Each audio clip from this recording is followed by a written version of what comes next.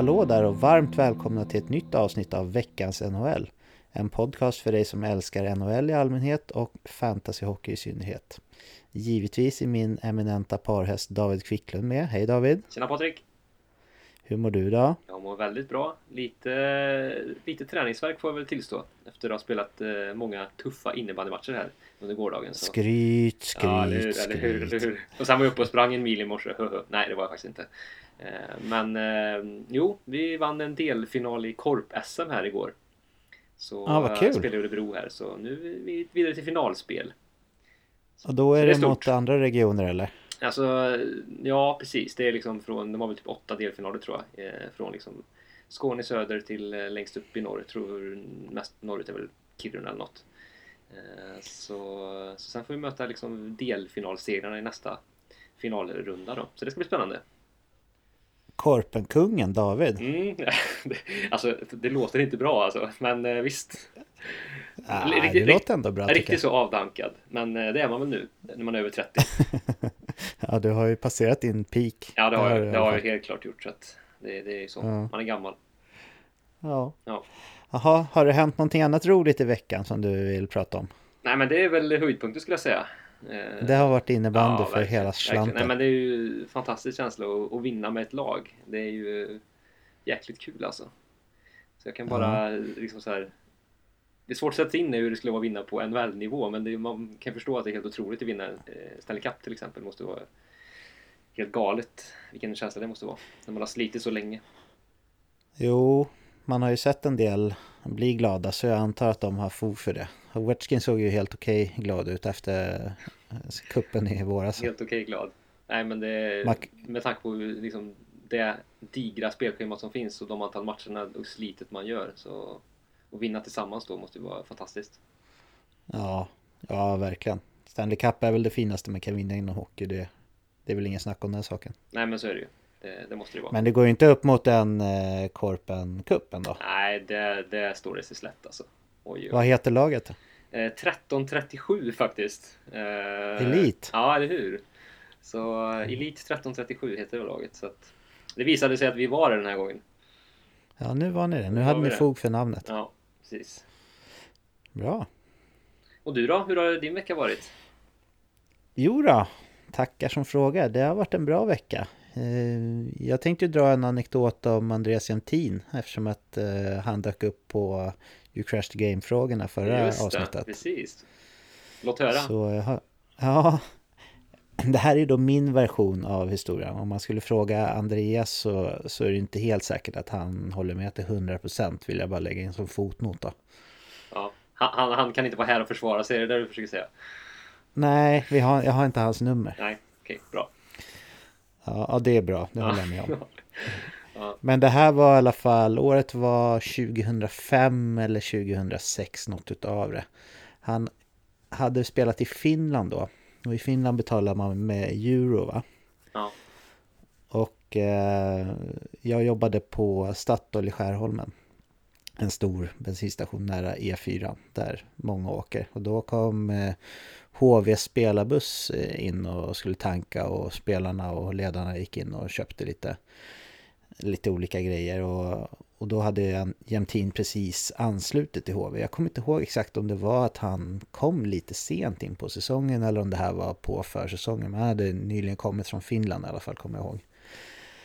Och då, Jämtin har väl aldrig utmärkt sig som en intelligent spelare på isen i alla fall, med ett spelsinne utöver det vanliga, sådär, om man får uttrycka sig snällt ändå, eller håller du med mig där? Nej, men jag håller nog med. Han hade väl andra saker som han utmärkte sig på, om man säger så. Ja, precis. Ja, bland annat han har flest utvisningsminuter i ligan, som vi konstaterade. Ja, men då i alla fall, det var redan en hel del folk inne på macken när deras spelarbuss rullade in där. Och i kassan där jag stod, då var det redan 5-6 personer i kö, någonting sånt, som inte var från HV spelarbuss då. Men han stormade i alla fall framför den där och bara kan man betala med euro? Jag bara, nej, vi tar inte emot euro här. Det är kronor om du ska betala med kontanter. Vadå då? Hur har ni tänkt att jag ska pröjsa då om inte jag kan betala med mina euro? Ja, har du något kort som du kan betala med? Jaha, okej, ja det har jag. Ja, men då pröjsar jag det här. Och jag bara, ja fast de som stod i kö kanske tycker att du borde ställa dig bakom dem och sen betala när det blir din tur. Fan vad jobbiga ni var här. Ja. Och sen gick han och ställde sig längst bak. Och så var han rätt grinig när jag tog betalt för honom sen också. Ja. Så det var min jämtin-anekdot. Ja, riktigt douche-beteende då. Ja, det får man faktiskt säga. Och, hur ska jag göra då om jag inte kan betala med mina euro? Ja, jävligt märklig kommentar alltså. Ja, faktiskt. Även fast det här var 12-13 år sedan så var ju 95% av alla transaktioner ändå med kort redan då. Men var det att han ville visa då? Det känns som att, haha, jag har varit, eller så här, se på mig, jag har varit utomlands, jag är internationell, jag har class.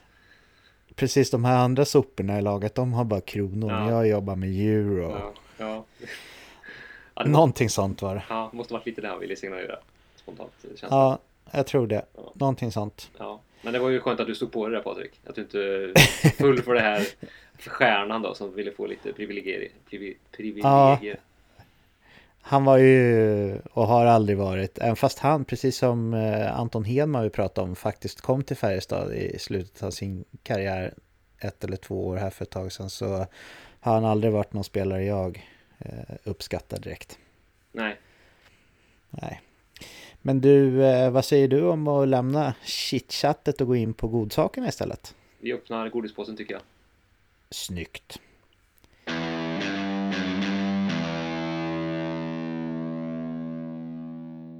Och då ska vi nog fortsätta med rankinglistorna som vi påbörjade förra veckan. Förra veckan så rankade vi de 10 bästa centrarna i ligan. Och vi hade samma etta då såklart, Connor McDavid.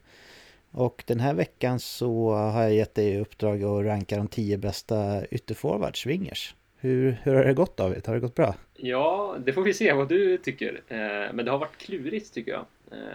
På centersidan känns det som att det var ganska några givna namn, topp 5 säg. Men här är det, tycker jag, ganska öppet. De säger 15 första. Som det känns. Så det har varit lite att bedöma dagsform kontra över tid. Vad spelarna har presterat. Som har varit liksom en liten avvägning. Och sen är de ju lite olika spelartyper och sådär också. Som är svårt att kanske liksom avgöra. Man står för olika saker som spelare. Ja, jag håller med dig där. Det har verkligen varit mycket svårare att ranka wingers än att ranka centrar. Och det känns som att ranka backar och målvakter kommer också bli lättare. Men just wingers, dels så är de så många. Eftersom vi valde också att inte separera left wing och right wing, utan vi har kört alla forwards. Och sen de är så olika spelartyper också, så det var verkligen svårare än vad jag hade räknat med. Och det skulle förvåna mig otroligt mycket om det bara skiljer 2 namn på våra listor den här veckan som det gjorde förra gången. Eller vad tror du? Nej, jag tror det kommer nog vara större skillnad den här gången, känns det som. För som jag sa, det känns som att 15-20 första namnen är relativt jämna ändå. Så att, ja, det ska bli väldigt spännande att se hur vi förhåller oss till varandra här. Precis. Jag tänkte innan vi kör samma upplägg som förra veckan, att jag frågade dig vilken spelare du har på din plats 10, 9, 8 och så vidare upp till 1. Och sen så säger jag vart jag har den spelaren på min lista och så pratar vi lite om honom då. Men jag skulle också vilja, innan jag frågar dig om din plats 10, skulle jag vilja ta några bubblare från min lista. Sådana som jag jättegärna vill ha in, men som jag lyckades inte helt enkelt. Och det fanns ju många sådana den här gången, så jag rabblar bara upp dem. Och sen kommer säkert en hel del, eller vissa av de här vara med på din lista. Och då är jag glad för det, för de här förtjänar faktiskt topp 10-listor. Topp 10 plats på listan egentligen. Men de som inte lyckades ta sig in på min lista, men som är otroliga hockeyspelare, är Vladimir Tarasenko, Johnny Hockey, Johnny Gaudreau, alltså David Pasternak, Filip Forsberg, Mitch Marner, Mark Stone. Och sen hade jag en liten dilemma där med Claude Giroux. Han har ju spelat ytterforward nu 1,5 säsong. Men det känns ändå tufft att låta honom sno en plats från de här renodlade ytterformarna tycker jag. Så han är inte med på min lista. Även fast han nog kvalitetsmässigt skulle varit det om jag kunde räkna honom 100% som en ytter. Så då har jag sagt några sådana i alla fall. Och då går vi in på listan. Då frågar jag dig David, vem har du på plats nummer 10? Där har jag faktiskt Patrik Laine. Patrik Laine, okej. Och jag kan tänka mig att man skulle kunna se honom kanske högre upp på en sån här lista. Vi pratar ändå om en spelare som har gjort näst flest mål den här säsongen av alla spelare i NHL. Så det kan man argumentera för att han är bara på en 10:e plats. Ja, det skulle jag kunna göra till exempel eftersom att jag har honom 4 på min lista. Han tycker jag är ett väldigt svårt fall. Han är ju en gudabenådad målskytt. Det finns knappt någon som håller möjligtvis en spelare med nummer 8 på ryggen som kan mäta sig med Laines målkvaliteter. Men jag tycker han är fortfarande lite endimensionell. Han har faktiskt, nu ska man inte dra för stora växlar av det, men han har ju en plus-minus-siffra i ett topplag som Winnipeg som inte är superbra. Han ligger på ganska klara minussiffror där. Och det är ju det är lite märkligt kan man tycka. Och tycker fortfarande han är ganska beroende av sin omgivning. Sådär, så att nej, jag vill se lite mer där ändå. Och sådär för att ha honom några snäpp upp. Men visst, han är ju en av världens bästa målskyttar så att jag kan förstå att jag kan få en finska publiken på mig här. Men jag som sagt, jag tycker att sett över hela banan så finns det lite mer att ge där. Så. Det är väl... Ja, men jag köper egentligen allt du säger. Och sen vill jag höja ett varnandes finger där om du får finska lyssnare efter det. Att de har ju alltid kniv på sig, bara så att du är beredd på det där. Ja, usch. Ja. Det kan bli farligt här. Nej, men jag höll honom högre än dig, betydligt högre då, eftersom jag satt honom 4. Och jag tänker lite så här att du nämnde ju någon med nummer 8 där, Alex Ovechkin. Han är väl en av de absolut bästa målskyttarna genom alla tider i NHL. Både rent statistiskt men också framförallt om man väger in hur många mål som görs i ligan kontra äldre tider och sådär. Och jag tycker att man kommer inte så mycket närmare Ovechkin än vad Patrik Laine åtminstone har potential till att bli. Jag känner att jag håller med om att han är en del, alltså ganska enkelspårig på sätt och vis, men Ovechkin har ju gjort väldigt många av sina mål från sitt kontor så att säga, och han har väl aldrig varit den spelaren som har kämpat allra mest över hela banan heller egentligen. Och jag vet ju att det finns säsonger när både han och Bäckström för den delen har legat på väldigt stora minustal i plus-minus statistiken också. Och det är ju en lite uråldrigt sätt att mäta hur pass mycket man är med och påverka spelet. Men egentligen, summa summarum, så håller jag med om det du säger. Vi har inte sett Laines fulla potential på långa vägar. Och det kanske är lite högt att ha honom 4 egentligen på listan, men jag värdesätter målskyttar väldigt högt när det kommer till ytterforwards. För mitt sätt att tänka på det så är det att traditionellt sett i alla fall att centern är den som har ett lite tyngre ansvar över hela banan. Och att om möjligt om forwards kan stå för målskyttet. Och ha en sån målskytt det är helt omöjligt att liksom trada till sig eller så, utan man måste ha tur i och drafta en sån typ av spelare. Är du med lite på hur jag tänker där? Absolut. I alla fall? Och jag tror att pratar vi om 1 till 2 säsonger bort, så tror jag att då kommer jag definitivt ha dem högre upp. Så ja. Att jag vill ge honom en liten näsbrännare då, kan man säga. Ja, men det kan han behöva, för han är ju fortfarande väldigt ojämn. Hans mål kommer ju i omgångar, eller vad man ska säga. Verkligen. Och 6 assist är ju lite fascinerande att ha gjort på 32 matcher. Det är ju liksom det finns ju också lite förbättringsutrymme, kan man ju tycka. Med tanke på de spelarna man säga. Han har runt omkring sig. Han har ju som sagt bra spelare omkring sig, absolut. Ja, men redan på första namnet så skilde det 6 platser på vår lista. Så det ska bli kul att höra resten här. Vem har du satt som nummer 9? Där har jag Patrick Kane. Så en annan Patrik. Oj då, ja. Och där tycker jag att han fortfarande håller ångan uppe på ett riktigt bra sätt trots att Chicago går riktigt dåligt som lag. Och det tycker jag han ska ha all heder för med tanke på att han har vunnit allt man kan vinna som hockeyspelare, men han har fortfarande drivet att leverera under en grundseriesäsong där dessutom laget går riktigt risigt. Så där tycker jag Patrick Kane fortfarande håller klassen. Och han är ju en spelare som jag, han är ju dels en gubbe i lådan som kan göra de mest oväntade sakerna på isen, och dessutom kliver fram i avgörande moment av matcherna. Det tycker jag är två saker som står ut med honom, som gör att han förtjänar med på en sån här lista, tycker jag.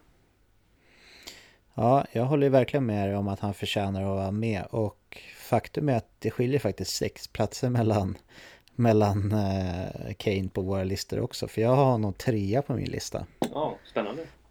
Så det är väldigt, väldigt högt, och jag håller honom extremt högt. Jag tänker just där som du nämner också, att han har ju inte haft någon rolig omgivning i Chicago de senaste åren, och ändå så är han en point per game-spelare, och han driver ju spelet bättre än någon annan i det där laget också. Och jag bara tänker tillbaka på när han för en gång skulle hade en bra spelare i sin kedja senast. Då lekte han ju hem poängligan i överlägsen stil innan McDavid tog över den stafettpinnen.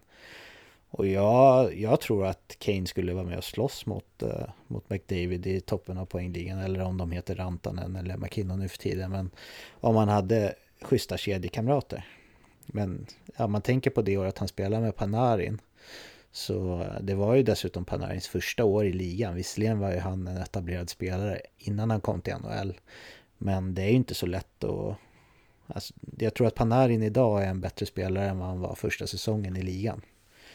Så, och då hade de fortfarande Anisimov som center, så det är ingen supersexy center att ha emellan sig heller. Så jag håller Patrick Kane jättehögt. Jag tycker att han är en av de bästa spelarna, absolut. Och han är ju otrolig med pucken och kan göra saker som ingen annan kan egentligen heller. Så ja, jag tycker att 9 är... Det alltså jag tycker nästan det är lite fräckt mot honom. Usch. Men han kan ju inte svenska, så det är lugnt. Han kommer inte höra det. Så han bör slippa få på mig också. Finnarna blir jobbigare då. Men, finnarna blir lite jobbigare. Nu ni är långt ifrån alla finnar kan ju svenska också, så det är ju hyfsat lugnt. Men det finns ju många finnar som kan svenska, så ja, vi får se om får se om vi sitter här nästa vecka hur det blir. Ja, men där ser man. Då har vi gått igenom 2 namn och det har skilt många placeringar på listan på båda. Det båda ju gott inför fortsättningen. Eller hur? Det här blir riktigt spännande. Ja. Och nästa namn tror jag inte du har med på din lista ens. Nej, det ska bli spännande att höra. Nummer 8, vem har vi där på Davids lista? Där har jag en riktigt check spelare. Jaha, då gissar jag att han spelar i Massachusetts någonstans. Ja, det är ju David Pasternak. Har det faktiskt. Ja, i Boston. Ja. Precis. Så nej, jag tycker att han har klivit fram rejält senaste säsongerna och har ju en väldigt bra omgivning, men är ju också driver väldigt mycket i den omgivningen. En väldigt bra målskytt. Också riktigt finurlig runt kassen. Kan hitta på ganska oväntade grejer, likt Kane då. Rightfattad, skicklig powerplay, bra skott, men också ett bra spelsinne och hittar bra passningar.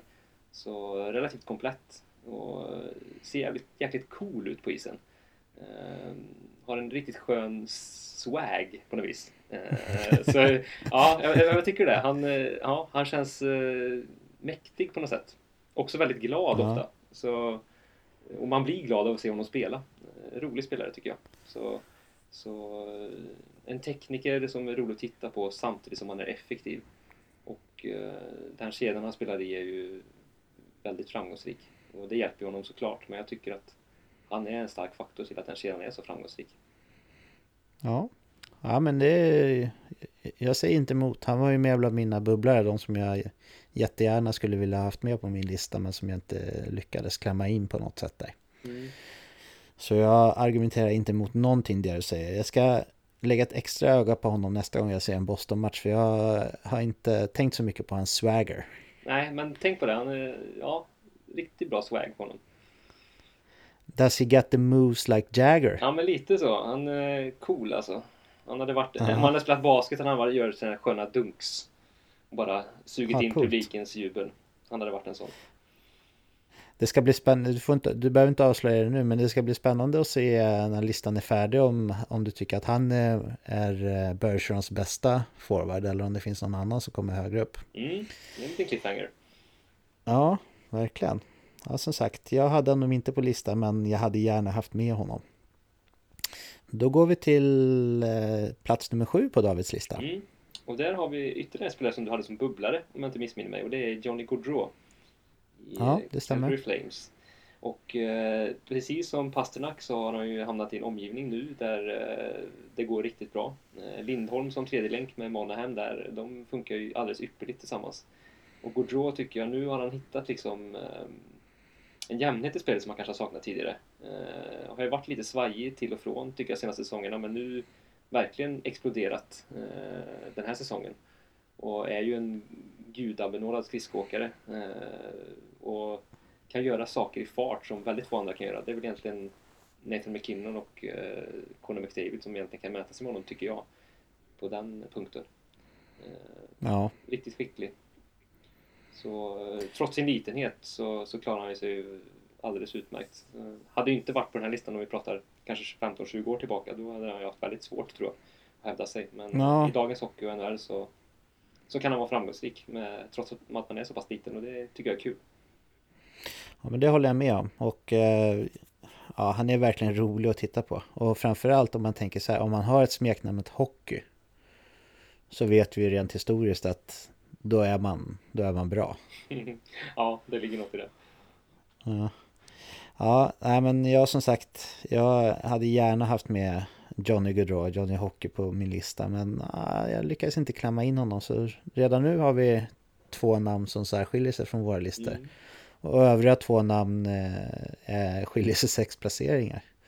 Så ja, men det ska bli kul. Och ja, det var ju väldigt kul när rookie-säsongen där, när han kom fram. Det var väl samma år som Filip Forsberg och Mark Stone var rookies också, om inte jag minns fel. Så det var ju en bra rookie-klass det året. Och det var väl dessutom, det var väl då Aaron Ekblad vann Calder Trophy dessutom, var det inte det? Ja, var inte det året? Nej, kanske var... Nej, det var väl det var nog året innan, du har rätt. Men Forsberg började ju väldigt bra det året, men sen tappade lite på slutet. Ja, skojigt. Verkligen. Då är vi på plats nummer 6, va? Det stämmer. Och där hittar vi hos mig en spelare som hade ett väldigt bra en fjolårssäsong. Så pass bra att han blev den mest värdefulla spelaren i hela ligan. Så där pratar vi om Taylor Hall. Härligt, yes. Och den här säsongen han ligger ändå mer än 1 poäng per match, men är ju lite bortglömd den här säsongen. Inte minst på grund av Devils, jag ska inte säga förfall, men de spelar ju, har ju visst inte alls upp det spelet som de gjorde i fjol. Och han har ju lidit av det också lite grann, tror jag absolut. Och han har kanske inte förmått att leda laget på riktigt samma sätt som han gjorde i fjol. Då var han ju verkligen en MVP i ligan, och riktigt det har vi inte sett i år. Så att det finns mer att hämta här. 8 mål på 29 matcher, det är kanske ett litet frågetecken. Men jag tycker att Taylor Hall, MVP i fjol, en bra säsong i år ändå, tycker jag. Okej. Än finns mer att hämta. Är ju rätt, vad ska jag säga, kraftfull, tycker jag. När han har pucken och driver mot mål, så gör han det väldigt liksom, vad ska man säga, han gör det bestämt, och han är svårstoppad. Dessutom skicklig med pucken och bra passningsspelare också. Så att, relativt komplett, tycker jag, som spelare. Ja, men jag håller med i allt du säger, och just det faktumet att han är över point per game nu, och många anser honom vara en besvikelse, är ju ett bevis nog för att Taylor Hall har tagit ett kliv upp på hierarkin bland forwards i ligan. Och jag är också tämligen övertygad om att kanske avsaknaden av mål bland hans poäng, men också att det har gått sämre för Devils är anledningen till att inte man pratar lika mycket om honom. Och dessutom är det så pass, nu är det inte supertidigt, men det är ganska tidigt på säsongen, och det är så många som har sprutat in poäng i början, så känslan är ju ändå att om han håller sig hel här så kommer han att klättra i poängligan. För han har ju inte haft de här perioderna när han gör liksom 9 poäng på 2-3 matcher eller sådär. Utan han har varit ganska stabil med någon poäng här och någon poäng där. Och han har ju inte jätterolig omgivning heller i Devils om man ska vara ärlig. Nej, det har han. Han saknar ju en riktigt bra center där vid sin sida. Nu Nico Hischier har ju haft skadeproblem också. Så att det är ju tunt där, tyvärr, för hans egen del och lagets del. Så ja, jag har honom 5 på min lista, så det skiljer bara en plats där. Så vi ser på honom. Hyfsat överens då. Ja, det får man lugnt säga. Och, ja, men vem har du som 5 på din lista? Där hittade vi en till Boston-spelare som vi var inne på lite tidigare. Där hittade vi Brad Marchand. Ja, det var det. Ja, coolt. Ja, och har ju många strängar på sin lyra, kan man säga. Både elaka sidor och skickliga sidor som hockeyspelare. Men han kombinerar ju de två på ett fascinerande sätt, tycker jag. Och är unik på det sättet som spelare. Har ju blommat ut ganska sent också om man ser till hans poängprestationer. Det är först på senare år när han är lite äldre som han faktiskt har blivit en poängproducent av klass. Och numera gör han inte bara poäng i numerärt underläge som var fallet ett tag kändes det som, utan nu är han ju en riktigt skicklig målskytt och framspelare och har hela paketet, så att säga. Och samtidigt så känns det som att han börjar få lite mer kontroll på sig själv och sitt humör den här säsongen. Vi har inte sett så många klavertramp än i alla fall, ska vi säga. Vilket jag tycker är skönt att se personligen. Men det är väl lite det att han behöver väl ha det kanske för att prestera på topp också. Och ha liksom det drivet i sig och den hungern som ibland slår över. Han behöver nog dels det, och sen skulle han nog behöva tillbaka sin center, Bergeron, för att han ska kunna prestera som allra max. Men du hade honom 5 på din lista och jag har honom 6 på min lista, och det är ju väldigt jämnt där också. Vi hade kastat om Taylor Hall och Brad Marchand med varandra. Så nej, men det är som du säger, jag gillar inte att jag behöver ha med honom på den här listan, för jag gillar inte Brad Marchand, jag gillar inte honom, jag gillar inte Tom Wilson, jag gillar inte den här typen av spelare som har historik att skada folk mer eller mindre medvetet. Han har dispens för mig just nu för att han har skött sig bra, men han är en spelare som har väldigt kort koppel för att jag ska räkna bort honom som en bra hockeyspelare överhuvudtaget. För hur mycket man än vänder och vrider på det, om man håller på och skadar andra spelare medvetet, även fast jag vet inte om han har gjort det medvetet, men i vissa fall så ser det ju verkligen ut som det i alla fall. Då spelar det ingen roll hur bra man är, då förtjänar man inte att vara på en sån lista, känner jag. Men som det är nu så kunde jag inte hålla honom ute. Och om inte jag minns helt fel så tror jag förra säsongen så hade han näst bäst eller kanske till och med bäst poängsnitt i hela ligan. Och det är väl en annan sak med Marchand, att han har inte haft han har haft en del skadeproblem. Inte den här säsongen, peppa tar i trä, men han har ju haft det tidigare. Så det är också en faktor som man kan tänka på, åtminstone i fantasy-sammanhang när man ska drafta. Ja, definitivt. Om vi pratar fantasy-hockey är han annars en liten darling, sett till att han gör en hel del poäng i numerärt underläge, inte minst. Ja, och utvisningsminuter. Om man är med den. Så att han är ju, där kan man lita på dem på många olika sätt. Ja, man kan ju, han är ju en grym hockeyspelare. Och så länge han sköter sig, som han ändå har gjort, tycker jag, den här säsongen, så då förtjänar han en plats bland de allra bästa i ligan. Det är ingen snack om den saken. Nej, men så är det. Jag kommer ihåg det, precis, det är fascinerande med Brad Marchand det här att säga att hans peak poängmässigt kom ju mycket senare än andra produktiva forwards rent historiskt och i nuläget. För jag kommer ihåg när han skrev på kontraktet som han har nu. Det var ju under World Cup. Och då kände man att det var högt. Han hade väl aldrig haft någon sån här riktig poängproduktion i topp innan han skrev på det kontraktet. Och då måste han ju ha varit 26-27 någonting när det skrevs, om inte jag är ute och cyklar helt. Så Boston såg någonting där som vi andra hade missat, och Brad han valde att ta fram det också när han fick sina dollares. Ja, verkligen. Nej, men det känns som från den dagen så har han bara blivit bättre och bättre. Han var ju väldigt bra just i den World Cup-turneringen. Han avgjorde till och med finalen där. Spelade med Crosby och imponerade stort. Så det känns som att då liksom folk upptäckte hur bra han faktiskt var som hockeyspelare också. Inte bara som en the little ball of hate som han ju kallades och kallas. Och råtta. Och råtta. Kärt barn har många namn, eller öknamn. Ja, precis. Kärt barn har många öknamn. Ja. Ja, men då är jag ju nyfiken på att höra vem du har satt som 4 på din lista. Ja, där hittar vi Blake Wheeler hos mig. Ja. Och där har vi också en spelare som har blommat ut lite senare i karriären. Precis som Brad Marchand. Ja, faktiskt. Så de två står väl ut på det sättet. Men är ju en komplett spelare som jag ser det, och framförallt en riktigt skicklig passningsspelare. Serverar ju Patrik Laine fina mackor i powerplay inte minst. Fin kemi med Mark Scheifele också. Så komplett, har också lite edge i sitt spel. Kan vara tuff och emellanåt lite halvful. Har ju en rejäl kroppshydda också, så han är ju ganska svårstoppad och täcker pucken väldigt bra runt sargen. Så nej, rolig spelare på det sättet. Kraftfull och rightar han ju också, så han är ju AV också lite grann. Ja. Ja, nej, jag håller med allt du säger. Han är otrolig. Han är ju en riktig fantasy-monster. Det har vi varit inne på tidigare.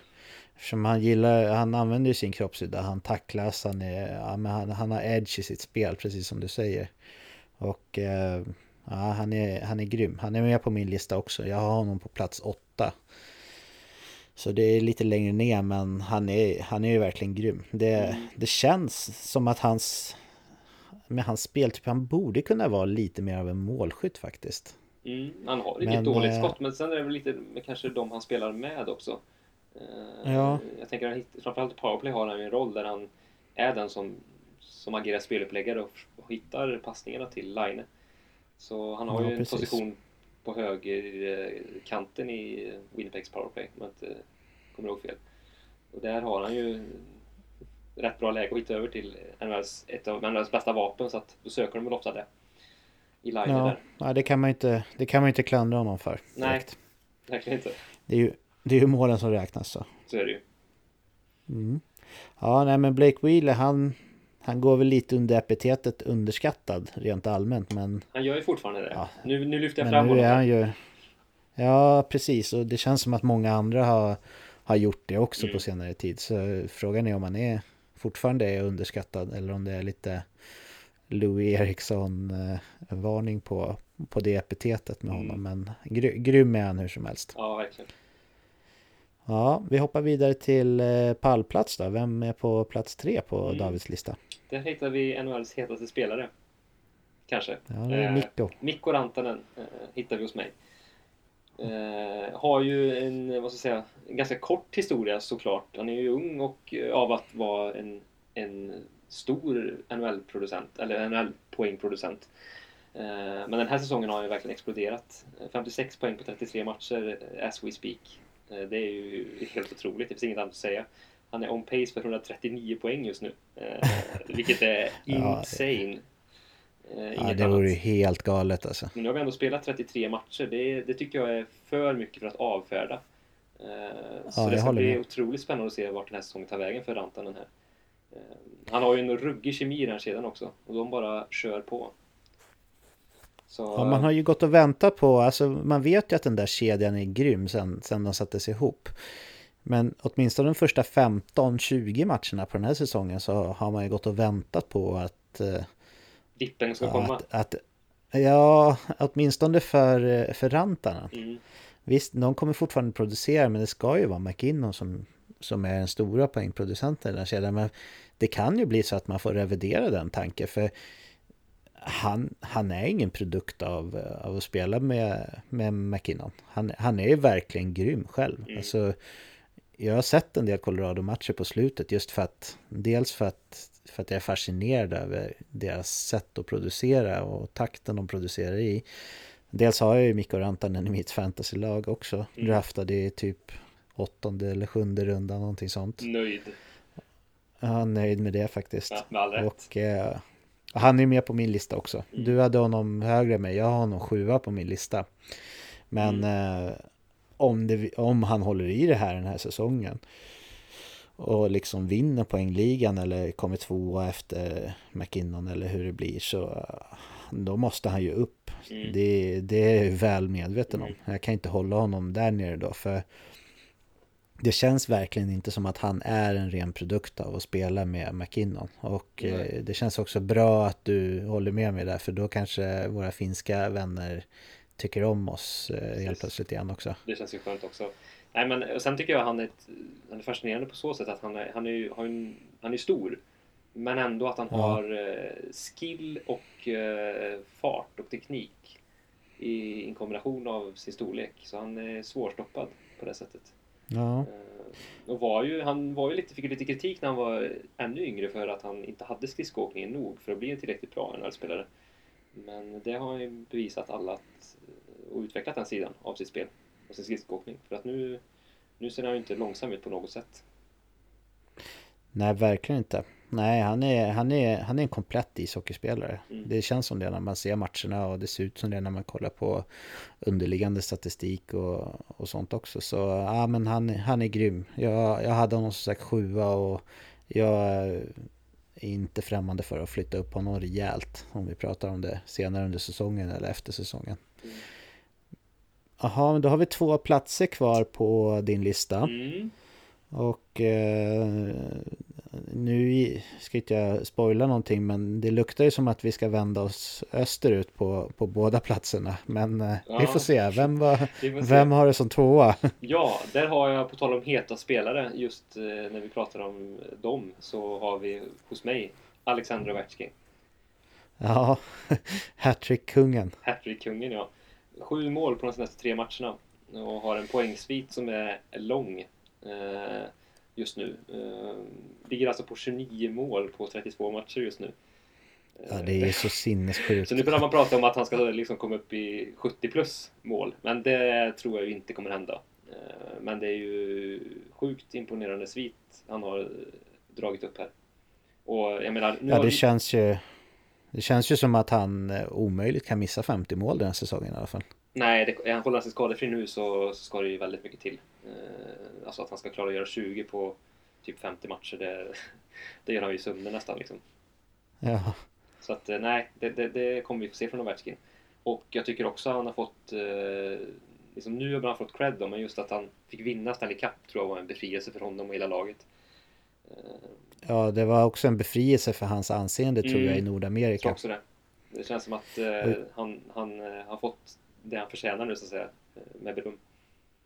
Och sen framförallt eftersom att han kom tillbaka efter den här sommaren när alla hade räknat med och nästan gett honom tillåtelse att vara trögstartad efter alla festbilder man har sett under sommaren, så var det många som trodde. Men just att han vann sin Stanley Cup, att han ledde Capitals till Stanley Cup och att han fortsätter producera nu, det gör att ingen kan blunda för det. Och vart man lyssnar nu så går ju snacket om att han ska passera, eller frågeställningen är om han ska passera Gordie Howe som den näst bästa målskytten genom tiden i NHL, och det är ju inte helt otänkbart faktiskt. Nej, det är ju fascinerande också. Han är ju ändå född 85, så att han är ju, vad blir det, 33 år nu.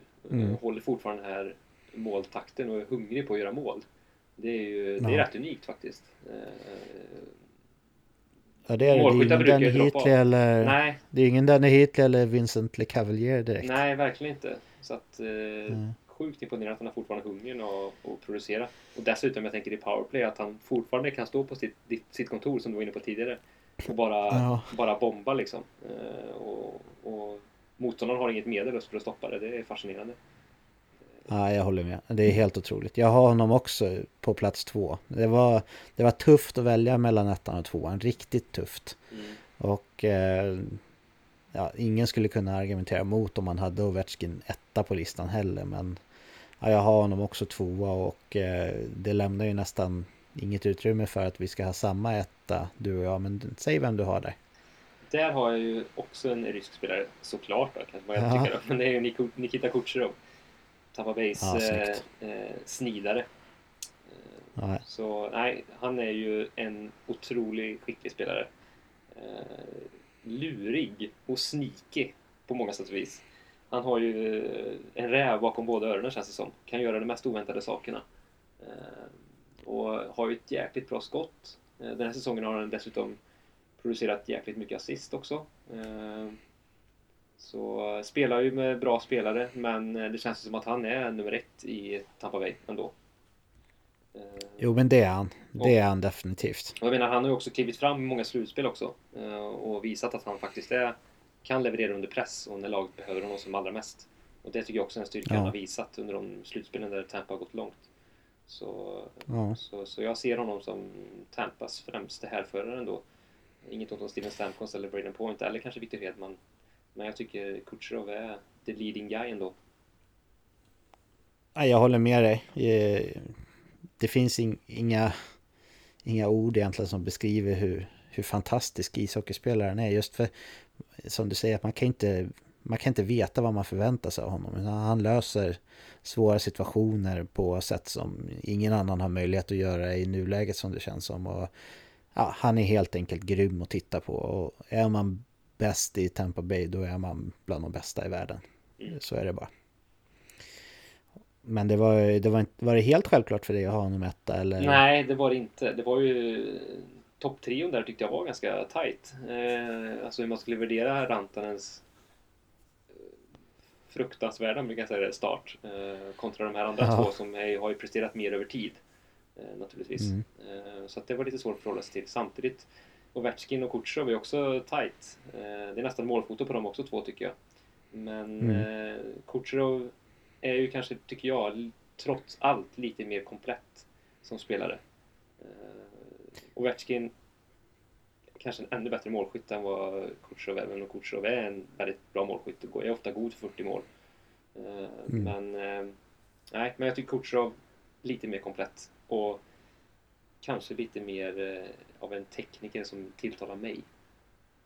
Ja, så att det är väl lite personligt där också. Eftersom att du är korpenkung i innebandy. Precis, så att jag gillar hans dragningar framförallt. De är ju ganska härliga att se. Men jag resonerade som dig när jag ändå satte Kucherov först. För mig var det ett jättesvårt val mellan Kucherov och Ovechkin för plats 1. Jag hade ju Rantanen lite längre ner på min lista, men då hade vi samma etta den här veckan också. Ja, vi hade det. Men det skiljer sig lite mer, visst var det så? Ja, det gjorde det verkligen. Vi kan börja med att du drar din 1-10, så gör jag det efteråt också. Så börjar du. På plats 1, Nikita Kucherov, Tampa Bay Lightning. På plats 2 hade vi ju Alexander Ovechkin, Washington Capitals. På plats 3, Mikko Rantanen, Colorado Avalanche. Plats 4 var det Blake Wheeler, Winnipeg Jets. Plats 5, Brad Marchand, Boston Bruins. Plats 6, Taylor Hall, New Jersey Devils. Plats 7, Johnny Gaudreau, Calgary Flames. Plats 8, David Pasternak, Boston Bruins. Plats 9, Patrick Kane, Chicago Blackhawks. Plats 10, Patrik Laine, Winnipeg Jets. Ja, och det blev precis som förra veckan här också faktiskt, att det var 2 namn som skilde sig från våra listor. Sen var det lite större hopp mellan vissa andra, men jag drar min topp 10 också. Och de 2 som du inte hade med på din lista är på plats 9 och 10 på min. Det var lite lustigt, men jag har också Nikita Kucherov 1, Ovechkin 2, samma som du. Sen har jag Patrick Kane 3, Patrik Laine 4, Taylor Hall 5, Brad Marchand 6, Mikko Rantanen 7, Blake Wheeler 8. Sen har jag en annan ryss 9, Artemi Panarin. Kul, bra val. Och sen så har jag, även fast han kanske inte har varit superduper den här säsongen, men jag har ändå Jamie Benn på plats 10. Jag tycker han känns också som en sån här stor, majestätisk, tung spelare att möta, som är värd mer än bara det han presterar i rena poäng för sitt lag då. Ja, men jag köper det. Ja, och det vore konstigt om vi hade samma 10 namn också. Ja, utöver dem du nämnde så tycker jag Leon Draisaitl kanske är värd att nämna också. Ja, han är också så här. Får man räkna honom som winger nu? Sant, lite både och där naturligtvis. Så att det är väl, han spelar ju ganska mycket fortfarande faktiskt med McDavid, och då går han ju till forward. Så att, men visst. Hur tänker du om Claude Giroux då? Ser du honom som center eller winger? Och om du ser honom som winger, hur tänkte du när du inte hade med honom på listan? Ja, för mig är han nog en ytterforward just nu, men precis som du så tog jag lite i beaktande att han faktiskt inte har spelat ytterforward under så lång tid. Och, så att, men jag hade honom som min första bubblare faktiskt. Okej. Och sen i övrigt så tänker jag Jeff Skinner kan jag också väl nämna. Faktiskt. Phil Kessel kanske. Ja, det är väl varför inte? Så att, men annars det är ganska tajt på sista platserna där ändå. Var det ju. Och som sagt 20 första forwardsen är ju riktigt vassa. Då kan man hävda att man kan plocka in vem som helst av dem egentligen. Ja. Nästa vecka då kör vi ranking av de 10 bästa backarna. Så du kan börja förbereda din lista redan nu, David. Det ska vi göra. Och nu tänkte jag att vi skulle hoppa över på ett nytt inslag i podden som kommer dyka upp. Ni får höra helt enkelt. Inslaget heter Dilemmat. Varsågod. We have to move a player, and the player that I've been shopping he's done it. Maybe. There's a couple issues from my perspective. I just think there's too many red flags. For me, if we get the right deal for him, then it's something we need to do. Ja, välkomna då till våra nya programpunkt som vi har tänkt att vi ska dyka upp lite titt som tätt framöver. Dilemmat.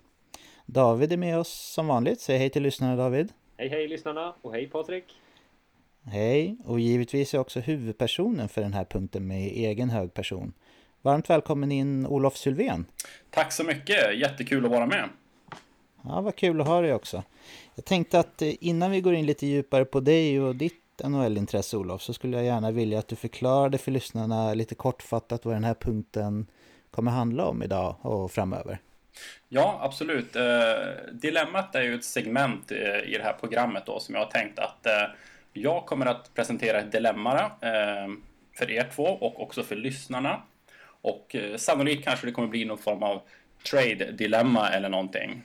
Där då jag kommer att presentera det här dilemmat och sen kommer ni två att få diskutera för och emot helt enkelt olika aspekter av det här dilemmat. Och då sen till slut besluta om hur ni gör helt enkelt. Om vi till exempel tar ett trade-förslag, om jag presenterar ett förslag på en trade, så får ni i slutet bestämma om ni vill göra traden eller inte göra traden.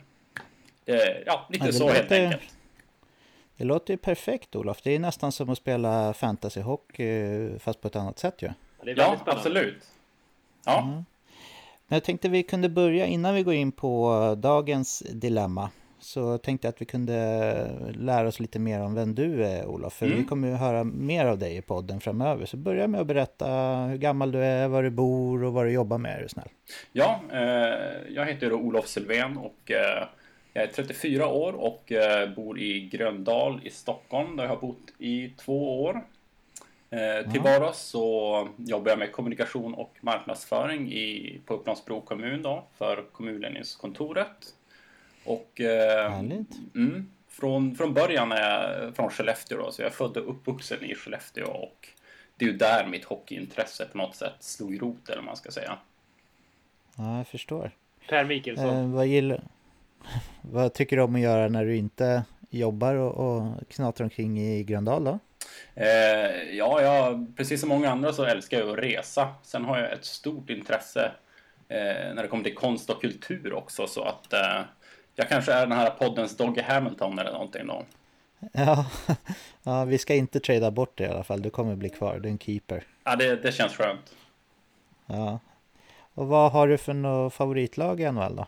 Det är ju Flyers. Det är och alltid varit Philadelphia Flyers och har varit så sedan 93-94 säsongen där då.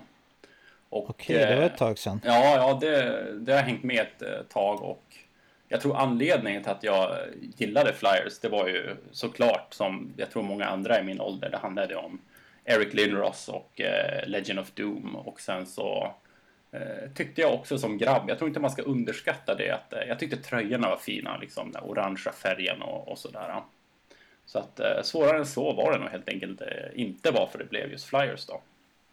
Nej, det låter väl rimligt tycker jag.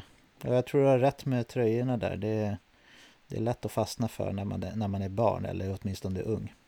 Sen ska jag tillägga, jag har en liten förkärlek för Minnesota Wild också. Jag bodde i Minneapolis ett halvår för några år sedan och på grund av det så blev jag lite intresserad av Wild också. Skönt ändå att ha ett lag på varje kust då, så att, eller åtminstone varje konferens, så att du kan se fram emot en Stanley Cup-final. Ja, precis. Det hade varit jävligt häftigt. Det har jag knappt tänkt på faktiskt. Men ja, hamnar vi där alltså, då kommer jag vara väldigt nöjd. Ja, jag förstår det. Men du är ju också en hängiven fantasy-hockeyspelare, eller hur? Ja, det stämmer. Hur länge har du spelat fantasy-hockey? Alltså man kan säga så här, jag har spelat fantasy-hockey i 2 omgångar i mitt liv. Den första omgången var ju i gymnasiet då när jag och mina kompisar spelade något som hette Small World Fantasy Hockey. Jag vet inte om ni är bekanta med det spelet eller? Absolut, det var där jag började också. Ja, det är ganska nytt för mig, men ni är några år äldre än mig, så att jag får skylla på det här då. Ja, men det sysslade vi på med i gymnasiet då, och varje morgon in till biblioteket innan, kolla hur det hade gått i nattens NHL. Bibliotekarierna hatade oss för att vi var där och tog upp liksom bibliotekets datorer. Å andra sidan var det ingen annan där, så att det var kanske, de borde väl inte ha klagat så mycket på det. Så det gjorde vi ett par år. Det var jäkligt kul, men sen så dog det ut av någon anledning. Jag vet inte riktigt varför. Och sen har jag inte kört någon fantasy fram till ett par år sedan när jag då, blev inbjuden i den här ligan som du är med i, Patrik, och du också då, David. Så att jag vet inte, vad det tredje eller fjärde året eller någonting nu som jag är med där. Ja, du har inte kammat hem titeln någon gång hittills, va? Nej, det har väl varit, undrar om inte jag kom på delad 4:e plats förra året, och innan det så gick det väl inte riktigt så bra. Nu ligger jag väl 3. Du ligger före mig, Patrik, och en annan kille ligger först då. Men jag tror jag är väldigt nöjd med mitt lag det här året. Det känns som att draften gick väldigt bra och jag tänkte lite annorlunda i år. Jag satsade lite mindre på backar och lite mer framåt, vilket jag tror var bra för mig. Ja, vi satt ju i samma lägenhet när draften var. Det var ganska ofta som du tog någon spelare som jag absolut hade riktat in mig på, och lite vice versa också, om inte jag minns fel. Ja, har du någon spelare som du kommer ihåg som det sved lite extra när jag tog sådär, eller? Ja, det var ju surt i första rundan när jag inte tänkte på att vi satt i samma rum där, faktiskt. Det var ju en annan som draftade, det var 5, va? Jag kommer faktiskt... Jo, jag var 5, det stämmer. Jag tror att det var... Medan någon satt och sög på sitt 4:e pick och jag hade 6:e val. Då tänkte jag liksom att det var jag efter. Eller jag tänkte inte på att du var där i alla fall. Då sa jag, men om han inte tar Kucherov, då tar jag honom sen. Jaha, ja. Men Kucherov var på ett sätt ganska given. Även om jag var lite sugen på McKinnon också. Men jag vet inte. 2 riktigt bra spelare, så att... På förhand får jag säga Kucherov säkrare kort. Jag hade ju resonerat likadant. Ja, absolut. Samtidigt är han ju fantasymässigt... liksom han spelar inte shorthanded, spelar inte lika mycket, tacklas inte och sådär. Så McKinnon kanske lite roligare spelare, men poängmässigt absolut Kucherov säkrare kort. Ja, nästa år så kan det nog bli så att McKinnon går före Kucherov i många ligor. Med tanke på att inför den här säsongen hade han ju bara en riktigt bra säsong egentligen. Ja, det tror jag absolut så kommer det att bli. Ja, fortsätter han så här så känns det nästan som en topp 3-spelare. Ja, Kucherov har ju blivit lite mer av en framspelare i år också. Det förvånar mig lite grann. Sen, det är mycket kvar av säsongen. Han liksom kanske stänker in ett gäng mål här nu, så han kommer tillbaka i runt 40-målsklassen. Men vi får se helt enkelt. 35 plus tror jag kan känna dig ganska trygg med i alla fall. Tror du det? Ja, jag hoppas det. Jag hoppas du har rätt. Jag tänkte framöver här nu, då kommer vi nog hoppa hyfsat snabbt in på själva programpunkten Dilemmat. Men eftersom att det är första gången vi lär känna dig, Olof, här, och du har berättat att du har hållit på Flyers så länge, så känns det okej för dig om jag ställer lite frågor om den här säsongen med Philadelphia Flyers och så innan vi går in på huvudpunkten? Shoot, säger jag bara. Kör på. Ja, vad kul, för det har ju hänt lite kring Flyers i år, eller vad säger du? Ja, absolut, det kan man säga. Jag antar att du tänker på Hextall där och med flera. Ja, vi kan väl börja där. Hur ser du på turerna kring byte av general manager och lite annan personal som också fick gå i dagarna därefter, va? Alltså lite förvånande tycker jag det var, men det man har läst sig till, det är ju det att Paul Holmgren och Hextall, de hade lite olika filosofi hur man skulle gå vidare, och det kändes som att det var det som var anledningen till att de gav Hextall sparken då. Och ja, det kan man ju väga både för och emot då, och jag antar att Hextall ville fortsätta lite grann på den lugna inslagna vägen, tänka långsiktigt, bygga underifrån och så vidare, medan Paul Holmgren då kanske tänkte att nu får det vara nog, nu måste vi göra någonting, nu måste vi klättra helt enkelt då. För mig som inbiten NHL-nörd men inte Flyers-fanatiker så kom det lite överraskande att Holmgren fortfarande hade så mycket att säga till om i klubben. Det kändes för mig som när Hextall klev in att Holmgren fick liksom sparken snett uppåt, eller vad man ska säga. Hade jag fel där, eller fick han kliva in för att klubben tröttnar helt enkelt? Vad tror du? Ja, svårt att säga. Alltså, jag tycker det är svårt att spekulera i den frågan. Det var inte bara Holmgren involverad i det här beslutet, men jag tror i grund och botten handlar om att resultaten inte var vad som förväntades helt enkelt. Sen exakt vad som har skett bakom kulisserna, det är svårt att svara på, tror jag. Ja, det förstår jag. Det har gått lite rykten om att Hextall var väldigt inne och petade i detaljer i allt i klubben. Men det är också lösa rykten. Jag vet inte vad du tror om de påståendena. Ja, alltså det är svårt. Följer man Flyers nära som jag gör och lyssnar på Flyers poddar och så vidare, jag upplever att det är ganska mycket skvaller och så vidare, och jag vet inte, jag filtrerar nog bort ganska mycket, och Flyers fanbase är ju väldigt, väldigt krävande också. Jag menar, ser vi den situation som Philadelphia har varit sedan Hextall tog över, att massvis med dåliga kontrakt, och Hextall har gjort ett jättebra jobb med att bygga från grunden och så vidare, så har ju fanbasen de senaste 3-4 åren fortsatt och tyckt att vi ska vara bra här och nu, och inte ha det här långsiktiga tänket då. Så att ja, Flyers-publiken kan vara svår att ha att göra med, men jag är jätteglad att de har tagit de här besluten och tänkt långsiktigt. Sen tänker jag att den här säsongen var på något sätt kanske början på vändpunkten. Det var kanske den här säsongen när Flyers kanske skulle kunna försöka vända skeppet, eller vad man ska säga. Men ja, problemen kvarstår ju. Det är ju försvaret och målvaktssidan håller ju inte klassen, så enkelt är det. Och jag vet inte vad Flyers kan göra här och nu för att rädda den här säsongen. Jag tror det kan bli svårt helt enkelt. Det behövs backar och det behövs bättre målvakter, och jag ser inte att de kommer att lyckas fixa det och vända den här skutan på det viset. Det tror jag inte. Tränarfrågan. Okej. Ja, det återstår ju att se. Jag skulle inte bli förvånad om Hextall får gå faktiskt. Hur stor skillnad det kommer göra, det vet jag inte heller, men ja, det kommer vi nog få veta inom de närmsta veckorna här. Får han inte sparken inom 4 veckor, då tror jag nog han blir kvar säsongen ut.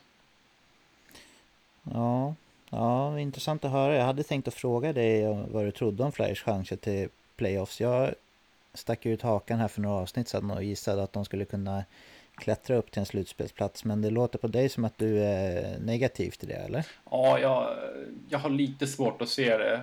Det känns som att det krävs någon form av sån här 10 matchers winning streak som de hade förra året för att kunna vända det här. Och jag tror inte de kommer att göra det i år. Försvaret klickar inte, Provorov inte lika bra i år, Ghost inte lika bra i år. Bakom dem är det ju väldigt, väldigt tunt. Och målvaktssidan känner ni ju till också. Jag tror Flyers redan har använt 5 målvakter den här säsongen. Så att det är inte omöjligt, men jag tror inte att de kommer att klara det faktiskt. Nej, okej. Då är en naturlig följdfråga som jag har, det är ju trade deadline. Hur tror du Philadelphia kommer att agera då? Kommer man fortsätta sitta lugnt som Hextall hade förordnat, eller kommer man bli säljers, eller hur känner du? Ja, alltså om man ska sälja, då känns det som att den naturliga spelaren att sälja, den spelare som kan ha något form av värde, är ju Simmons. Vad han kan ge med en trade deadline tycker jag är jättesvårt att säga. Nu har han ju någon form av upper body injury, lite dålig koll på exakt vad för typ av skada det är, och jag tror ingen klubb är jättesugen på att här och nu försöka trada till sig Simmons, och det blir ju i så fall då vid närmare trade deadline. Men ja, vad skulle Flyers kunna få för Simmons? Flyers behöver backar. Jag tror ingen klubb är beredd att ge upp en ung backtalang för Simmons för att liksom krydda sitt lag inför slutspelet, utan nu tror jag snarare att det handlar om draft picks. Men ja, missar Flyers slutspelet, vilket jag tror de kommer att göra, kan man få någonting för Simmons och man beslutar sig för att inte behålla honom, att vilja resigna honom till nästa år, då tycker jag att man ska göra sig av med honom helt enkelt. Även om det är picks det handlar om alltså? Ja, det tycker jag nog. Mm. Om man kollar lite grann framåt då, Flyers framtid, det finns ju en fin talangbank i klubben nu, och det är ju någonting som Hextall och hans crew ska ha mycket beröm för även där som utomstående så kändes ju situationen i Flyers kändes ju inte långt ifrån den som man ser i Kings idag när Hextall tog över.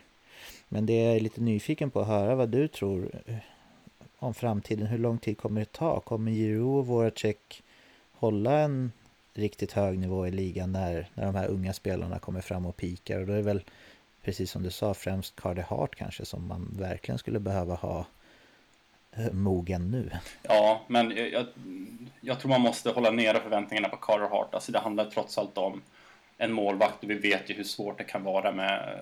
Du kan ha en jättetalangfull målvakt som visar sig bli ingenting, och det tar lång tid att liksom kunna komma in i ligan och så att jag har nog lite mindre förväntningar på Carter Hart än vad många har, och jag tror Flyers ska försöka signa en hyfsat duktig målvakt på 3-4 år om man kan. Jag tror det kan bli ganska svårt. Jag vet inte, inför den här säsongen Carter Hutton kanske man hade kunnat försöka signa. Annars vet jag inte riktigt vem man skulle jaga så att säga.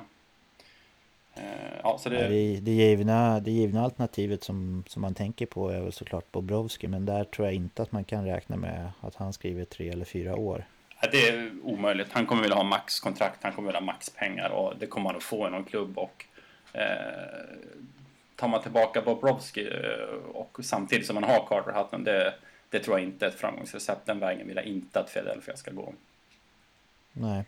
Men sen jag förstår. Ja, Giroux Voracek, Giroux kommer absolut att hålla. Jag menar, han hade ju poängrekordsäsong förra året. Hans spelstil och liksom vad han bidrar med i powerplay, det kommer hålla över tid.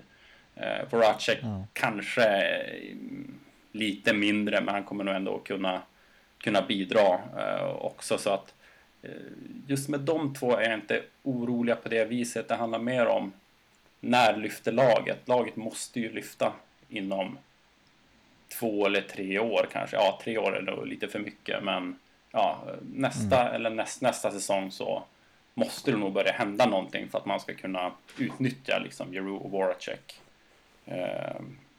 och bli bättre helt enkelt. Ja, det håller jag med dig om. Det är spännande att se. Det är ännu roligare att kolla på den här typen av ovisshet i klubbar när man inte själv har några känslor eller något speciellt för klubben. Men jag kan förstå att det kan vara tufft som supporter i och med att det har varit i Philadelphia mått mätt en tung period ganska länge ändå. Ja, jag är ändå ganska positiv måste jag säga. Däremot tycker jag det är svårt att förutse hur bra kommer de här talangerna att bli och liksom hur mycket kommer de att kunna lyfta ett lag. Nolan Patrick till exempel, lite oklart fortfarande vad han är. Visst, han var en draftare som nummer 2, men han är ju ingen Auston Matthews eller liksom någon sån typ av franchise center, utan det är han en bra andra center så ska vi nog vara väldigt nöjda tror jag. Ja, det håller jag med om. Det är nog som det känns nu i alla fall det man kan hoppas på med Patrick i alla fall. Ja, men vad kul att höra lite röster från halvt insidan av Philadelphia Flyers i alla fall, eftersom att det är en klubb som berör mycket och det finns många svenska supporters också till Philadelphia sedan gammalt av samma orsaker som dig. Men jag är sugen på att hoppa vidare på huvudpunkten i den här programdelen. Vad säger du om det, Olof? Alltså det tycker jag låter jättebra, och då är min fråga till er helt enkelt, är ni redo för ett dilemma? Ja, Det känns lite läskigt, men jag känner mig redo. Du då, David? ja, jag är laddad och redo. Ja. Bra kombination, hoppas jag. Då ska ni få det, och den här veckans dilemma tänker jag att vi ska prata om Ottawa Senators och Matt Duchene i synnerhet. Och det jag vill veta hur ni tänker kring det här, det är helt enkelt om Ottawa ska försöka trada Matt Duchene eller försöka resigna honom. Jag utgår från att Ottawa inte kommer att ta sig till slutspel i år, och det tänker jag att ni kanske också gör. Ja. Yes. Ja, så då är då frågan, jag tänker vi kan diskutera lite runt det här, sen ska ni få ett rakt exempel som vi får ta ställning till i slutet då. Så om jag börjar med att fråga dig, David, hur tycker du att Ottawa ska tänka generellt kring Matt Duchene? Ska de försöka göra sig av med honom, trada, fortsätta bygga underifrån, eller är det en spelare som du ser att de ska resigna och på något sätt ändå bygga omkring? Jag tycker det finns lite frågetecken kring hans karaktär, vilket kanske inte förvånar att säga med tanke på det som har varit och hänt. Han är presterat väldigt bra på isen i år. Det talar emot att man skulle göra en trade och kanske då satsa och bygga laget kring honom. Jag ser en viktigare pusselbit i ett framtida lagbygge hos Ottawa, tycker jag är Mark Stone, som känns utåt sett som en tydligare ledarfigur, tar ansvar och leder laget på ett annat sätt, tycker jag, trots att Matt Duchene gör mycket poäng. Så tycker jag att Mark Stone är här för och kanske den som man ska satsa på att behålla av de här två på tiden. Så jag tycker att man ska försöka gå för en trade längre fram här när vi närmar oss trading deadline. Vad tänker du om det, Patrik? Han är 27 år och har sista år på sitt kontrakt nu, och jag antar att han kommer vilja maxa sitt kontrakt nu. Är det rätt att Ottawa liksom skriver ett 8-årskontrakt med Duchene om man får honom till ett rimligt pris? Jag är lite kluven här. Hela situationen med Matt Duchene är ju väldigt komplex. Om man tänker på att det fortfarande är så. Om man tänker på vad de gav upp för att få Matt Duchene. Jag tycker inte att man ska väga in det när man fattar beslut i nuet. Men jag tror att som GM är det tufft att byta bort Matt Duchene för ett första, ett andra och ett tredje val eller någonting sånt vid trade deadline, när man vet vad man själv har gett upp för att få honom. Men med det sagt så är jag ändå kluven. För å ena sidan så tycker jag att Ottawa är så långt ner i skiten, rätt ut sagt. Så ena delen av mig tycker att det är givet att man ska ta det man kan få för Duchene i nuläget. Men å andra sidan så säger andra delen av mig att det är otroligt svårt att hitta en given första center i ligan. Matt Duchene är väl ändå en given första center i ligan. Och som du säger, han är 27, hans kontrakt går ut nu och han kommer ju absolut skriva för 8 år. Jag är nästan så att jag lutar lite mot att om jag kan signa honom för 8 gånger 8 säger vi, eller någonting sånt, 8 gånger 8, då tycker jag att det kan vara värt att göra det för Senators i dagsläget. Faktiskt. För det är just för att det är svårt att hitta en ny första center. Jag håller med om att Mark Stone säkert är en bättre spelare. Det håller jag med om, som David sa. Men han är inte center och de är inte lätta att hitta alltså. Nej.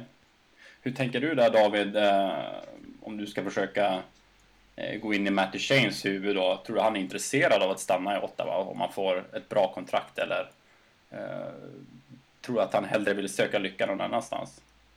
Ja, men det känns som att han ändå skulle vara villig att stanna. Jag tror nog att han kan vara det till rätt pröjs. Vi ska väl komma ihåg att Ottawa är en organisation som inte spenderar ända upp mot lönetaket och har en ägare som är minst sagt lynnig vad det gäller det. Så det skulle kunna bli ett problem i förhandling också, även för att det finns utrymme. Jag tror att han personligen skulle vara villig att stanna till rätt peng. Men han vill nog han kommer begära, som var inne på Patrik med för tidigare, ett rejält kontrakt. Och Frågan är om Ottawa är villiga att ge honom det. Jag är inte helt säker på att de är det. Nu har han ju startat säsongen som vi var inne på väldigt starkt. Men jag vill se lite mer av Duchene in på den här säsongen för att se om man verkligen kan hålla det här spelet över en lite längre period. Är han en första center av rang? Ja, säger jag. I ett bra NHL-lag så tycker inte jag han är en första center av klass. Det är han inte. Där tycker jag han mer än är en riktigt bra andra center. Okej. Ja, jag tänker ni ska få ett konkret anbud att ta ställning till här. Spännande. Ja, förra året så gick ju Winnipeg in och värvade Stastny då. Och jag tänker att Winnipeg är ett lag som verkligen är i behov av en till center inför Stanley Cup-slutspelet nu. Och de är ju också i win-mode nu helt enkelt. Samtidigt så tänker jag att Matt Duchene, center, haft en bra säsong. Det kommer inte bli billigt det här. Så att Patrik, om du tar ställning från Winnipegs sida, om du blir erbjuden Matt Duchene, men du måste ge upp ett första, ett andra val och ett fjärde val, vad säger du då? Det är dyrt för en rental. Å andra sidan kommer jag inte under några som helst omständigheter kunna hitta en bättre center vid trade deadline än Duchene. Nej. Och man har ju det som krävs för att gå hela vägen. Visserligen har man många unga spelare så det är inget fönster som håller på att stängas, men Byfuglien blir inte yngre. Han verkar inte bli mycket lättare heller.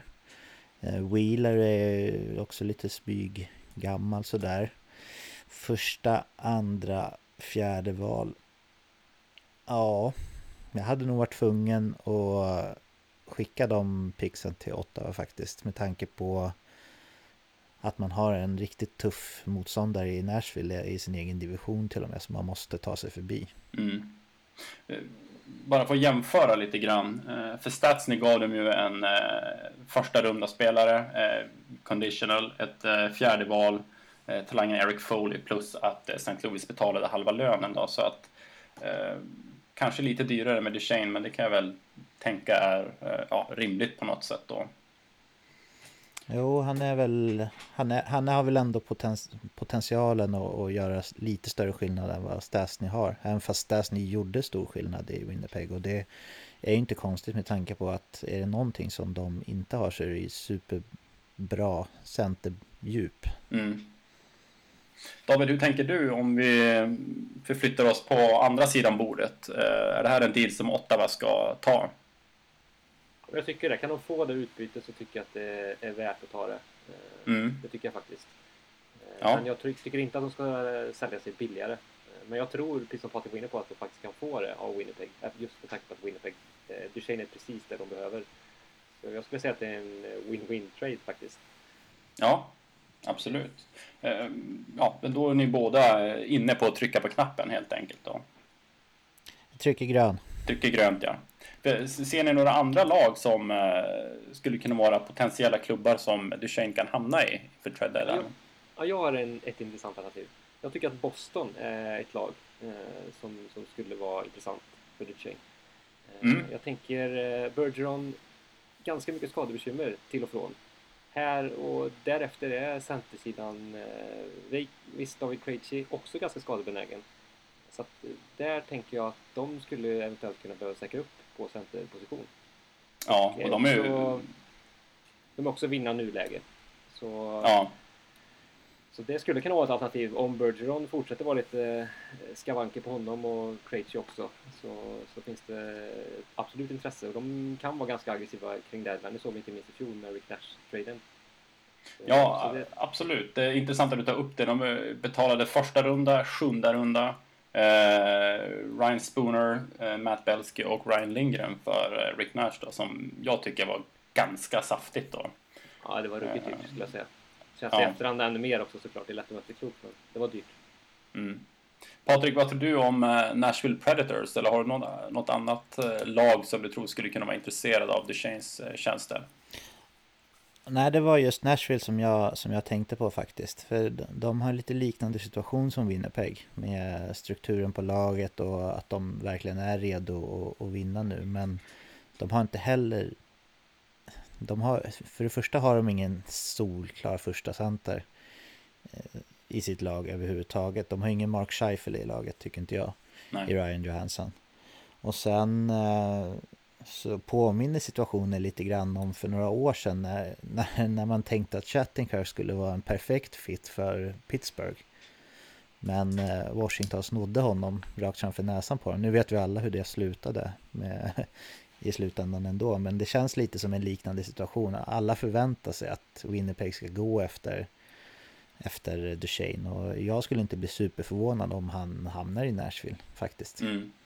Jag kikade lite grann på Nashvilles centersida där och tänkte, tror ni att det finns någon möjlighet att involvera Kalle Järnkrok i en sån här trade?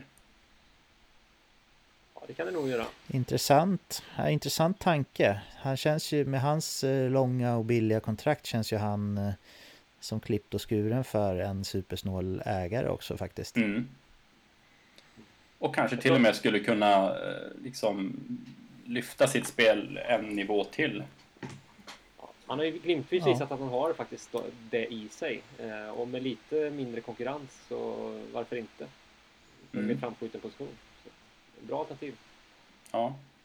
Ja, det återstår att se. Men jag känner mig ganska nöjd med era svar i veckans dilemma här. Och tänkte om inte ni har något mer som ni vill tillägga, så kanske vi får... jag kanske får tacka för mig den här veckan helt enkelt. Ja, vad säger du David? Har du några följdfrågor? Nej, jag är helt nöjd. Tack för en grundlig genomgång av ämnet Matt Duchene. Vi får nog anledning att återkomma. Det får vi garanterat. Det tror jag också. Men då tackar vi Olof. Dels vill jag tacka dig, för det är faktiskt du också som har hjälpt oss med grafisk design med våran logga som vi använder oss av och så. Det har du ju inte tagit jättemycket betalt för, om man säger så. Så det vill jag tacka dig så mycket för. Ja, det var så lite som. Ja, stort tack. Och sen så vill vi tacka dig för dagens dilemma, och jag ser fram emot att få nya dilemman framöver. Ja, det kommer ni att få. Jag tänker vi kanske får ta och skruva upp temperaturen och svårigheten på de här dilemmana ju längre in det kommer i säsongen. Otroligt kittlande. Det låter bra det.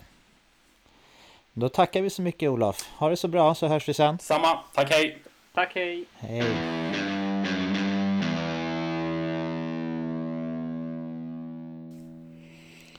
Sådär ja, det var ju en riktigt rolig punkt. Eller vad säger du? Hur känns det med dilemmat, David? Spännande att vara igång med det.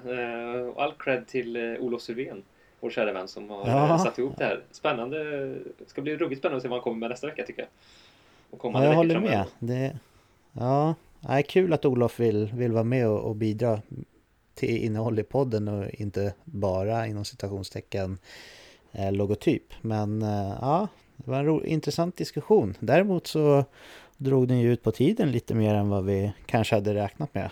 Man får väl räkna med det kanske så här i början när vi ska presentera Olof och se vem man är och så. Men tyvärr Toronto-supporters så får ju våran diskussionspunkt om Toronto flyttas fram i tiden lite grann även den här veckan ju. Men det är så här skön cliffhanger. Vi vet att Toronto-fansen är ju många, du vet, så att därför vi är lite taktiska där, att vi håller dem på halsen. Ja, faktiskt. Så vi får lyssna nästa vecka också, eller hur? Världens längsta cliffhanger kanske. Ja, precis. Ja. Och veckans Europamatch, det får vi också ta lite snabbt då. Det är alltså den tidiga matchen på lördag. Då har vi 2 matcher som börjar klockan 7 svensk tid. Det är Boston mot Nashville och Philadelphia mot Columbus. Är det någon av de 2 matcherna som du ser fram emot extra mycket, David? Jag skulle ju välja, om jag fick, av de 2 är det ju Boston och Nashville som lockar alla fram. Ja, jag instämmer. Riktigt holmgång ser jag framför mig att det kan bli faktiskt. Så ruggigt kul. Nashville har ju skadeproblem, så det står heller till, får man ändå säga. Och Boston har ju också haft en del skadebekymmer, så att lite sådär, vart står de här lagen mot varandra nu när de har haft en del skador? Det känns som att båda de här 2 lagen har mer att ge om man ser säsongen på sikt här. Det känns som att de från och med nu kan bara bli bättre än fast de har börjat helt okej. Så det ska bli spännande att se hur de står mot varandra. Ja, jag ska kolla på den också, och jag ska tänka på Pasternak Swagger också. Gör det. Bra. Men en sak som vi måste klämma in i podden här, det är ju tävlingen som jag har mot lyssnarna. Jag slår tärningen och du läser upp 5 You Crash the Game-frågor till mig. Och så får man, om man lyssnar, tävlar och se om man slår mig eller inte. Det känns ju trist att stryka den, eller vad säger du? Ja, men den måste vi hinna med, eller hur? Ja. Är du redo med frågor? Absolut, jag har spelet framme här. Ivrigt Då väntandes. slår jag nu. Gör så. Då fick jag orange. Orange. Och då får du faktiskt välja av alla Okej, då- frågekategorier. Så då är det ditt Då val, välj- Patrik. Då väljer jag NHL. Då kommer den här då. 2016 utses Anse Kopitar till Los Angeles nya lagkapten. Men vem bär C1 dessförinnan? Ja, det kommer jag ihåg vem det var. Jag är glad att de bytte. Och visserligen har han haft lite redemption efter dess. Men då var han ju riktigt under isen med ett av ligans sämsta kontrakt som man såg på det då. Men det var väl Dustin Brown om inte jag är helt ute och cyklar. Yes, det är det. Grymt, Ja. 1 poäng. Ja, den var bra, så bra gjort. Då slår jag igen då. Jajamän. Då fick jag lila. Jag har så mörkt här, jag ser knappt. Men den är lila i alla fall. Den är inte blå då? Det är inte... Eller är den lila? Nej, den är lila. Jag har en annan mittemot som är blå. Ja, Så ja. den är lila. Nej, men då är det ju... Då ska vi se. Då är det ju... Ja, men vi kör en ögonblicket då. Är du med? Ja, jag är med. Under den andra Stanley Cup-finalen 1996 slår Peter Forsberg till med ett hattrick i den första perioden. Vilka är motståndarna? Oj, 96. Vilka mötte de då? Det kan ju inte varit Detroit i finalen, för då spelade ju de i Western Conference. Överraskningslag. Ja. Okej, ja, det är en liten ledtråd. Det var inte då Buffalo gick så långt, va? Nej, det tror jag inte. Jag tror den här kommer bli svår för mig att suga fram ur skafferiet, så jag får gissa på någonting. Ska vi ha en till ledtråd? Okej då. Ja. Lyssnarna får ju den också, Ja, så. precis. Johan Garpenlöv. Johan Garpenlöv? Ja, det var kanske inte gav det mycket. Nej, min första spontana tanke när du sa det var Florida Panthers, men de kan inte ha gått till final då. Ja, just så. Nej, jag svarar dem då, eftersom de hoppade upp i huvudet där. Ja, men det är rätt. Ja, Bra. det var mycket hjälp på traven där. Ja, men livlinor får man i alla sådana här spel, det vet du. Ja, det är sant. Även här. Jag slår igen då. Ja, absolut. Får jag räkna det som ett rätt i alla fall? Ja, det tycker jag. Absolut. Ja, men då har vi 2 rätt. Var det Van Briesbruck som stod där? Ja, Nej, jo, han hade slutat. han slog. Det var det. Han var ju riktigt vass i slutspelet. Det var han som i stort sett bar dem hela vägen, skulle jag säga. Ja, Så, coolt. Ja, häftigt. jag slår igen här. Yes. Då ska vi se vad den här är då. Den här är grön. Grön, då är det ju en blandat. Så då kan Ja, det vara lite kul. högt och lågt. Marian Hossa tvingas avsluta sin NHL-karriär 2017. Vad är det som hindrar honom från fortsatt spel?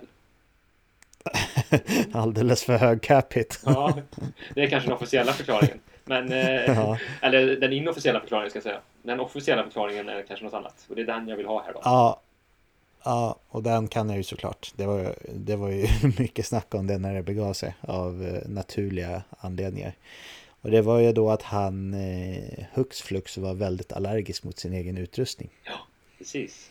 Ja, det är skumt att den kom där. Helt plötsligt, Ja, som sagt. när hans faktiska lönecheck gick ner till 1 miljon eller vad det var. Ja, märkligt. Men det var alltså det här med att man är allergisk mot sin egen hockeyutrustning. Den gamla Leksandslegenden Jonas Bergqvist hade faktiskt det på riktigt.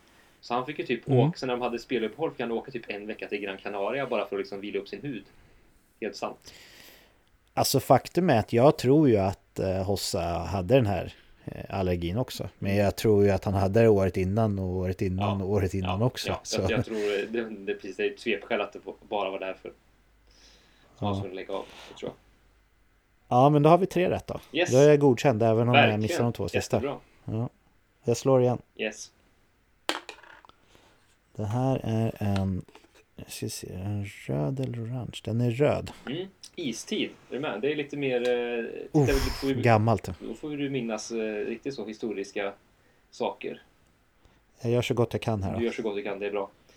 Vilka 2 lag möts i matchserien Summit Series 1972?